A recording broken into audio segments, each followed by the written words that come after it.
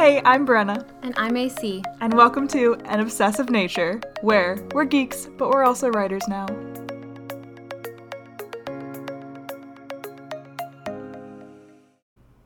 Okay. Hi Brenna, how are you? Hi, I'm doing great. There's this podcast I listen to where they start off by saying something random about themselves. And I was like, maybe we should try that. But I don't think we could do it.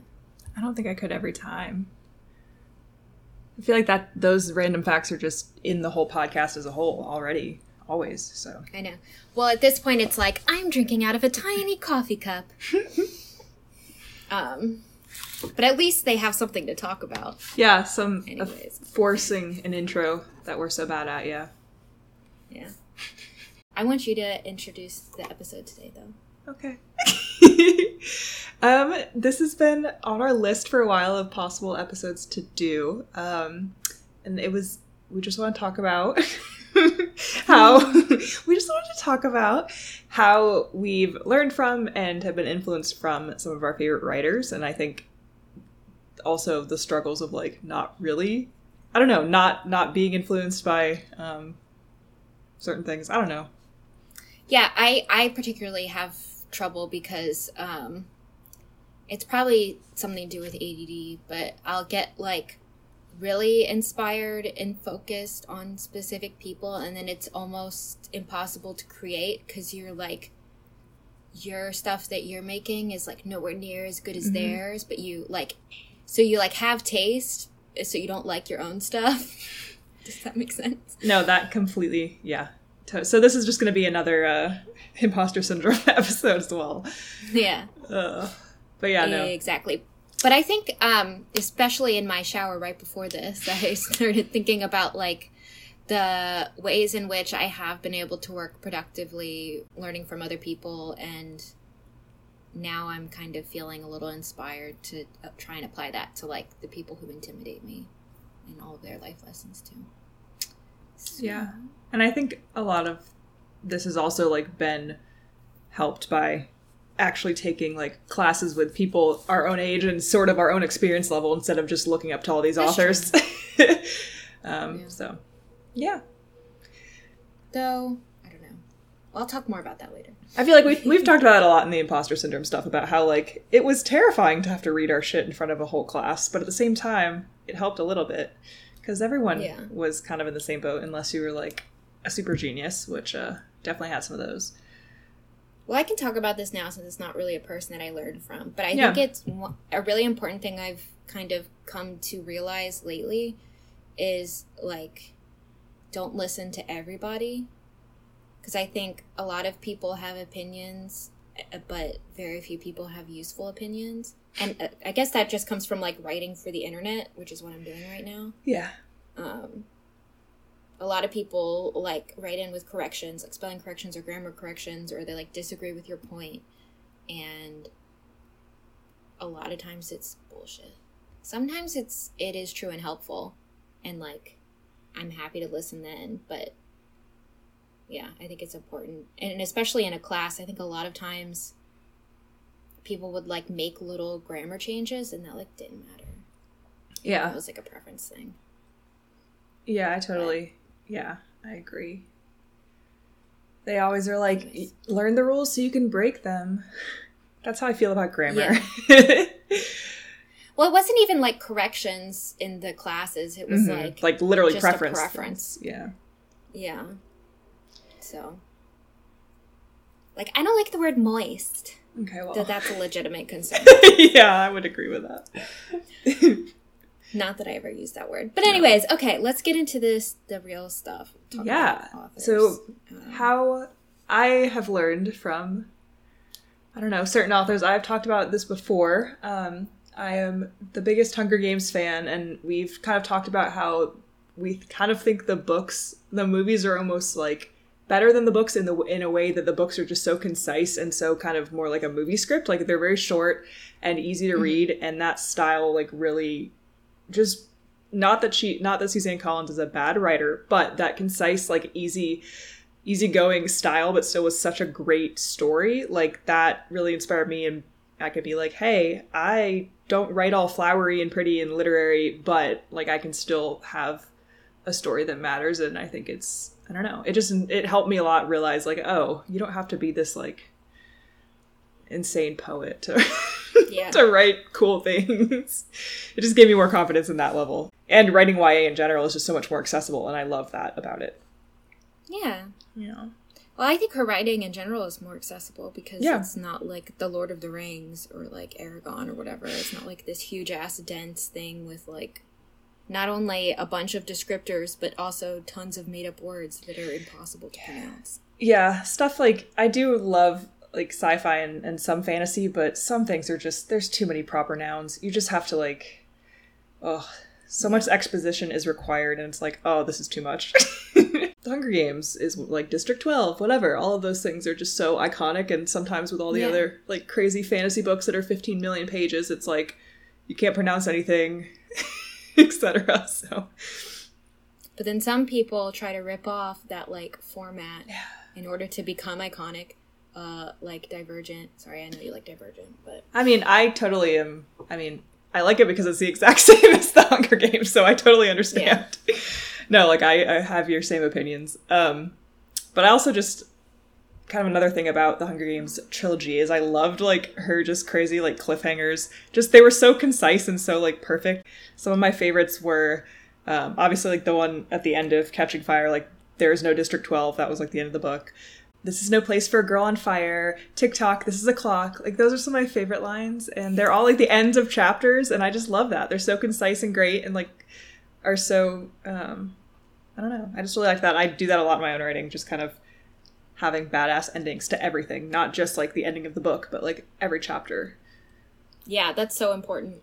Yeah. And I definitely learned a lot of that. And I think, yeah, again, the whole concise thing is just so... I like it.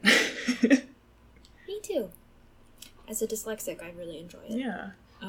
The first thing that came to my mind with this topic was, like, writers with learning disabilities, like me. Because I literally had this, well, I still have it, but I would always use this book that's, like, about school survival. It's, like, a school survival guide written by these two dudes with ADHD who went to Ivy League schools. One of them is dyslexic. And I especially looked to it when I had to write papers, because I would often procrastinate, even though I like writing and I'm a good writer, I would often procrastinate. And it was one of those things where, even though they don't advise procrastination, they still, like, gave you the best tips to get through an all-nighter. Yeah. Which is great. Very realistic, not just, like, being so, yeah. And, like, how to do it productively. Like, yes, run up and down the stairs a couple times, like, every hour. And, like, eat food. Stretch. Stuff like that is still so important to me, and I think has also given me the confidence, well, the, like, awareness to look to people like that, and then the confidence to sort of own the particular way that my brain works. I was even listening to a podcast yesterday, Just Between Us podcast episode about this a person who works with entrepreneurs with ADD, and she was just talking about how entrepreneurial lifestyle is just so, it's privileged, but it's also so much easier oftentimes for people with ADHD because you just set your own schedule. And luckily that is what I do, and it has really made me think about how I apply that to get writing done. Like, I only write in the morning. I try to only write for like 40 minutes at a time, but sometimes I don't get up and I need to be better at that. But little stuff like that. But yeah. So, and I guess the people I'm specifically thinking of are Jonathan Mooney is the big one. I know Avi is dyslexic. Or is it Avi or Ari? I never really read the books, but I know I've read some writing tips from them. They did like the Tales of Desperado. Oh yeah. Beats me. And then some much darker books. Yeah. I did read the Mouse book, but I didn't read his other stuff. And yeah, I kind of already touched on how I struggle with like finding particular inspiration from people, so I don't really have anything to add there. Or constructive inspiration, like I'll just get caught up and psych myself out. But I want to hear you talk about your next one. I think I totally, like, I didn't even think about that, but obviously that happens to, I just don't read enough at this point in my life to even, like, remember that that's a thing that happens. I just feel terrible about myself because this quote is so good. Why couldn't I come up with something like this? But, yeah, I mean, that's kind of, but at the same time, like, you need to read to still be in that world, and I don't know. Yeah, I started reading a lot when I started working and finished my year of writing. I wanted to listen to as many audiobooks as possible, so I still felt like I was in that world. Mm-hmm. And it kind of just had me fall in love with reading again in a different way. But it was like, I was also trying to read in my genre, because they say you, like, have to do that before you pitch. And I couldn't really think of any alternate history books to list. Like, any, really, even though that was what I wanted to write. Yeah. So I just started listening to them, and it's hard to find really good ones because there aren't that many out there, but yeah, I've just been reading. I'm re-listening to Harry Potter right now, actually. Oh. I'm almost done. I've got like 3 hours left. So yeah, I do get, it's always in my face, the insecurity. Yeah. Anyways, another author I've also talked about before, because I have the same favorite books and they've never really changed, is Lauren Oliver, who's, like, pretty much my favorite YA author. And I haven't read, like, her newer stuff, but she wrote Before I Fall, which I think became a movie or TV show or something. And then the Delirium series, which is, like, one of my favorite trilogies. And her just, like, in a weird, contrasting way to Suzanne Collins, like, she kind of has more, like, flowery and really cool descriptions and a lot of kind of, like, deeper... I mean, obviously The Hunger Games is super deep, but, like, and horrible and horrific, but, like, the way it's kind of written is so concise that it kind of makes it even worse. But she, like, will be, like, mm-hmm. not afraid to be super flowery and kind of deep, and I don't know. It's just, like, the total opposite of why I like The Hunger Games in terms of writing inspiration, because she isn't afraid to say, like, things that are really powerful in sappy, metaphorical ways. I don't know. Instead of being concise. And I love writing like that. And Before I Fall is literally about, like, somebody that's dead that has to relive, like, the last day, I guess, until she figures out what to do, like, how to become basically a better person. And so it's obviously going to be, it was a lot of pretty writing and deep shit, so. But this is a quote from Before I Fall, which is, "I'm not scared, if that's what you're wondering. The moment of death is full of sound and warmth and light shooting away, arching up, up, up and up and up, and if singing were a feeling, it would be this light, this lifting, like laughing. The rest you have to find out for yourself." I just think that's so pretty. Yeah. And useful. Like, the nice thing, or I guess not the nice thing, but, like, the thing about metaphors is when they're done well, they, like, add to the story. Yeah. And that definitely is, like, connected to the theme of the series. Yeah. I'd say. So, yeah. From what I know about it from you. Mine next one is from a masterclass. Actually, I don't remember the writer's name. But it's the masterclass that's Writing for Social Change. Okay. If anybody wants to look for it. And I just started listening to it very casually while I was on a dog walk. Normally when I am trying to learn from a writer, I'll be, like, mid-writing session, and I'll get, like, insecure or like feel like I don't know how to do something, or like I need to restructure my entire plot, and so I'll start Googling stuff, and so I'm, like, already fatigued and, like, need to take a break. And then I, like, take so many notes. Like, sometimes I will listen to writing books, or I have in the past, and I would just take way too many notes. Yeah. And for this, I took, like, a couple screenshots, but mostly focused on, like, dog walking and doing work. And since my job is, you know, writing, like, journalistic pieces every week, I was able to, like, later that day I would have to sit down and start writing, and it just kind of naturally occurred to me to incorporate some of the things I learned. Yeah. And I would say it really not only improved my writing, but it also gave me more confidence and, like, fulfillment, because, you know, writing for social change. Yeah. And I think I was, writing more interesting shit too. And like critiques that people gave me, I didn't really care about as much because I was like, well, I mean, like I'd be happy to hear stuff that will make it a better piece, but then if you're like coming at me for the like angle of the piece, like we just disagree, and I'm like happy to hear out why you disagree, and if you have a good argument I'll listen, but odds are you don't. If you're taking the time to write an email to a 25-year-old editor, I think maybe you don't have a good argument. But anyways, I was gonna say perhaps the trick to get me to learn from other writers is to trick me into doing it. Yeah, I think that's good. So I just need to have someone trick me into doing it. Like, I haven't watched, like, any Skillshare, like, masterclass courses or anything. I really haven't done any courses aside from the ones at our college. Yeah. But I'm too scared to listen to the ones about fiction. Yeah, I'm sure it's going to be like, ugh.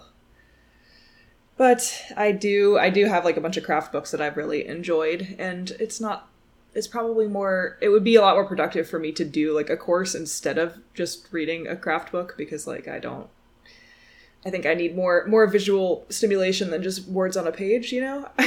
As a writer, saying that sounds terrible, but oops.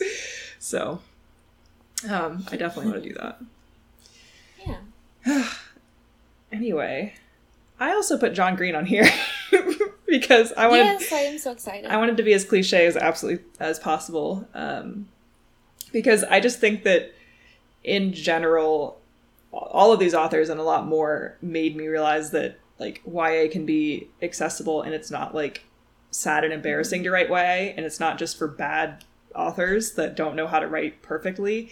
Obviously John Green is a fucking amazing writer and amazing person, and I just think it was a very, very good breath of fresh air to realize, oh, you can be an amazing writer and people love your books and will read them at any age, and YA isn't lame and dumb and like cliche. It can be, but at the same time, like just the stuff that's like just straight up made to sell millions of copies, like but stuff like that actually has heart. And John Green like is Tifios pretty good at that. Yeah, Tifios is basically like a still pumping, bleeding heart ripped out of a live body. That's how much it means. Yeah, I would say that, and I also love the way, like with both.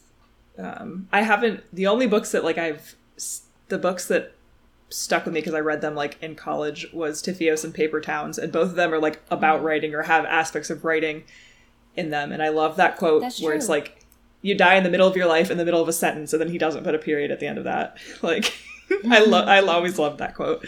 And I just loved, I love the way he incorporated literature and poetry. I guess literature for Tifios and poetry for Paper Towns. So I loved it. And I think that, I don't know if it was, I think in a lot of ways he put YA on the map for more than just genre fiction and like more than just vampires. Well, Tifios especially is like a literary masterpiece. The way he uses symbolism is like worth studying in class. You know what I mean? Yeah. I just kind of, I was thinking about this earlier. It just kind of frustrates me how I have not been influenced basically whatsoever by any of the classics I read in like high school or anything like that. Like, I've not been influenced at all by any of them. Like, I just wish that I would have had other options, you know? Yeah. And the only reason I like Gatsby, it's like the only classic I sort of like, is because like, I don't know, probably because of the movies, and like I already liked the idea of the story, but like some of the other classics I've just never been able to really like. I know that's pretty common, fine. but I mean, I don't think it's that weird to not connect with something that was written in a different era. I know. By like someone who's much older than you. Yeah. And even though John Green is like not our contemporary, is he a millennial? Yeah, I think he's on the cusp of Gen X. Yeah. Millennial. But he's an internet person. Yeah. So he's in that way involved in the culture and shit. And yeah. And it's nice to know, to remember every once in a while how long it took John Green to write Tibios. How long? Because he stopped and started, I think, I know for sure back when he was working as a chaplain. I don't know if that was before Looking for Alaska was published or not. It might have been. But originally, the concept was a story that followed a chaplain who worked at a hospital. Lame. Like a middle-aged chaplain. So, and then only after, oh my god, I can't remember her actual name. The fan nerd fighter who passed away. And then, like several years after that, and after becoming a father, he's finally able to write this book. So, you can do it. Yeah. Well, it's okay to wait for something to come to you sometimes. I always get worried that somebody else is going to write my book. Yeah. I kind of had that existential crisis when I realized, oh wait, there's so many aspects of my story that I've had written since high school in this other book, and I finally read it and I was like, oh shit. I didn't even know that there's this book that existed. It's just crazy. Yeah. It's crazy. But there's only 7 stories or whatever. So, who knows? Maybe we'll write the next Tifios. Yeah, exactly. Let's see. I don't really want to write about cancer, but right. No thanks. I guess I'll just say, I think one of the biggest issues I have with learning from, the greats or one of the biggest issues I have, period, is decision fatigue and plotting. And I think plotting is something that so many people write about and have all these tips for and have all these hacks for, and it's something a lot of people fuck up. I think it's, one of the biggest make or break aspects of a story. Yeah. Because it, has to do with whether or not it matters. Does that make sense? It's so tied to the theme in my mind. And if one thing changes, everything else has to change. And I can't decide if it's okay to change your plot while you're writing, or if you should just write a whole draft and then change your plot, and all of these things. Well, I mean, because I've basically been rewriting and rewriting the same 2 books since I was 14, I basically learned, the whole save the cat thing, and all the whole beat sheet thing, and how you're supposed to have that. I mean, you're not necessarily, you don't have to have everything, but the general way to structure it, I learned that after I'd already written it. So it was extremely difficult to try and go in, and because then you have to change, if you're changing a major plot point, you have to change the freaking continuity is the absolute worst.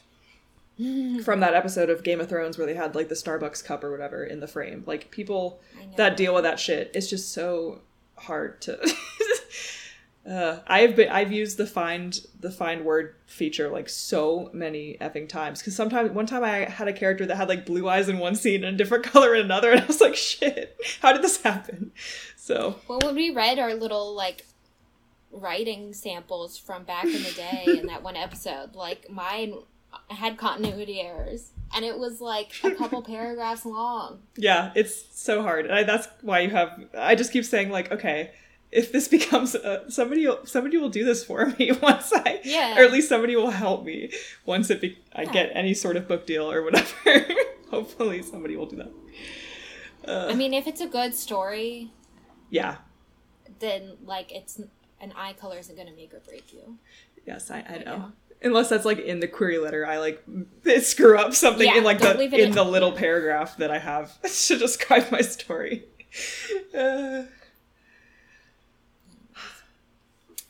But yeah, if anybody, not that anybody ever messages us. God. Ever. You guys suck. Just kidding. Well, who would email us? Nobody that listens to us is going to email us. They probably DM us on Twitter. That's what they do. Yeah, which is fine. Anyways, that's definitely something I'm want to get better at eventually. Right now I am also just focused on making it through every day of work, and then also just continuing my art education. Yeah. So But I'm learning a lot from that about note-taking and studying stuff and recreating it. It's just kind of hard to translate from drawing to writing. It's not impossible. Yeah. I mean, anybody out there got some tips? Hit me up. Yeah. Send me a paper plane. Okay. Okay. I will do that from across 40, I guess, to you. No, if you have a tip, please tell me now. Oh, okay. I don't have a tip. A tip to what? Be a better writer? Don't ask me. I've been trying Just keep trying. Yeah, that's what I've been, like, I've made the mistake, I think I've said this before, but I, like, really like hand editing, so, like, I made the mistake of, every time I do it, I regret it, because I do all these hand edits, and then I have to import, then I have to put them all back in my fucking Word doc, and I hate it so much, I'm still trying to, like, do that, so I've just been working a lot on time management right now, because it's just so plodding and long to, like, have to find all these things, but it is, like, so much more helpful, and I feel like I can get a lot more actual edits, like, when I'm doing it by hand, so it's just yeah. I wonder if you could with like the iPad and the like Apple Pencil, you can like scratch out stuff. It's probably a good point, but yeah, that's what I'm doing now. Nothing actually creative or fun, just straight up looking at a piece of paper and putting it in Word. I'm almost done, and then I can finally send it to beta readers, so I'm excited about that. That is exciting. When do you think you'll be done?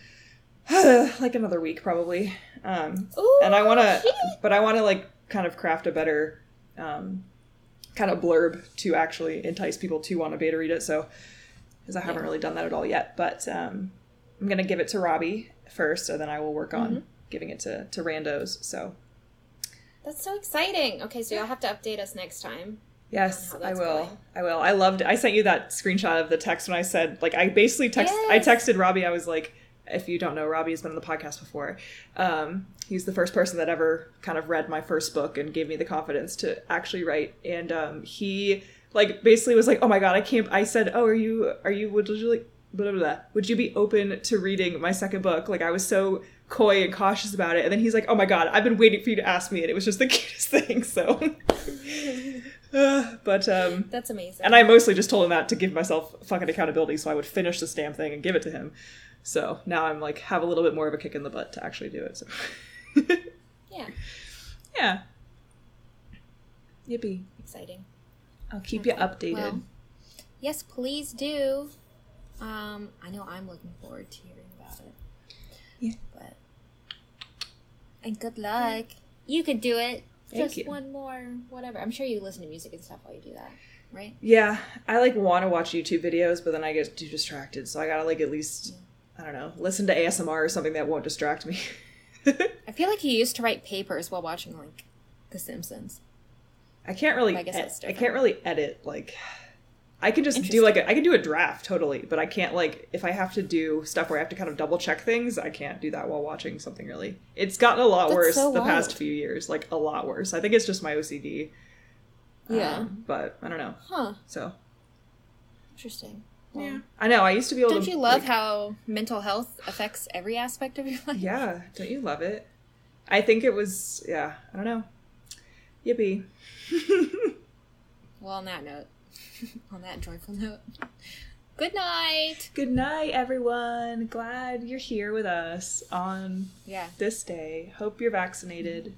And, Got to have a hot girl summer. I know, I got to go back to a theme park, and I was so excited. Yay! My favorite things. So, yay. Okay.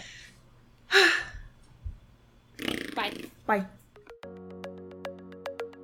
Thanks for listening. If you liked the episode, feel free to give us a rating and review on your favorite podcast platform of choice. You can follow us on Twitter at obsessnaturally or email us at anobsessivenature@gmail.com. Perfect.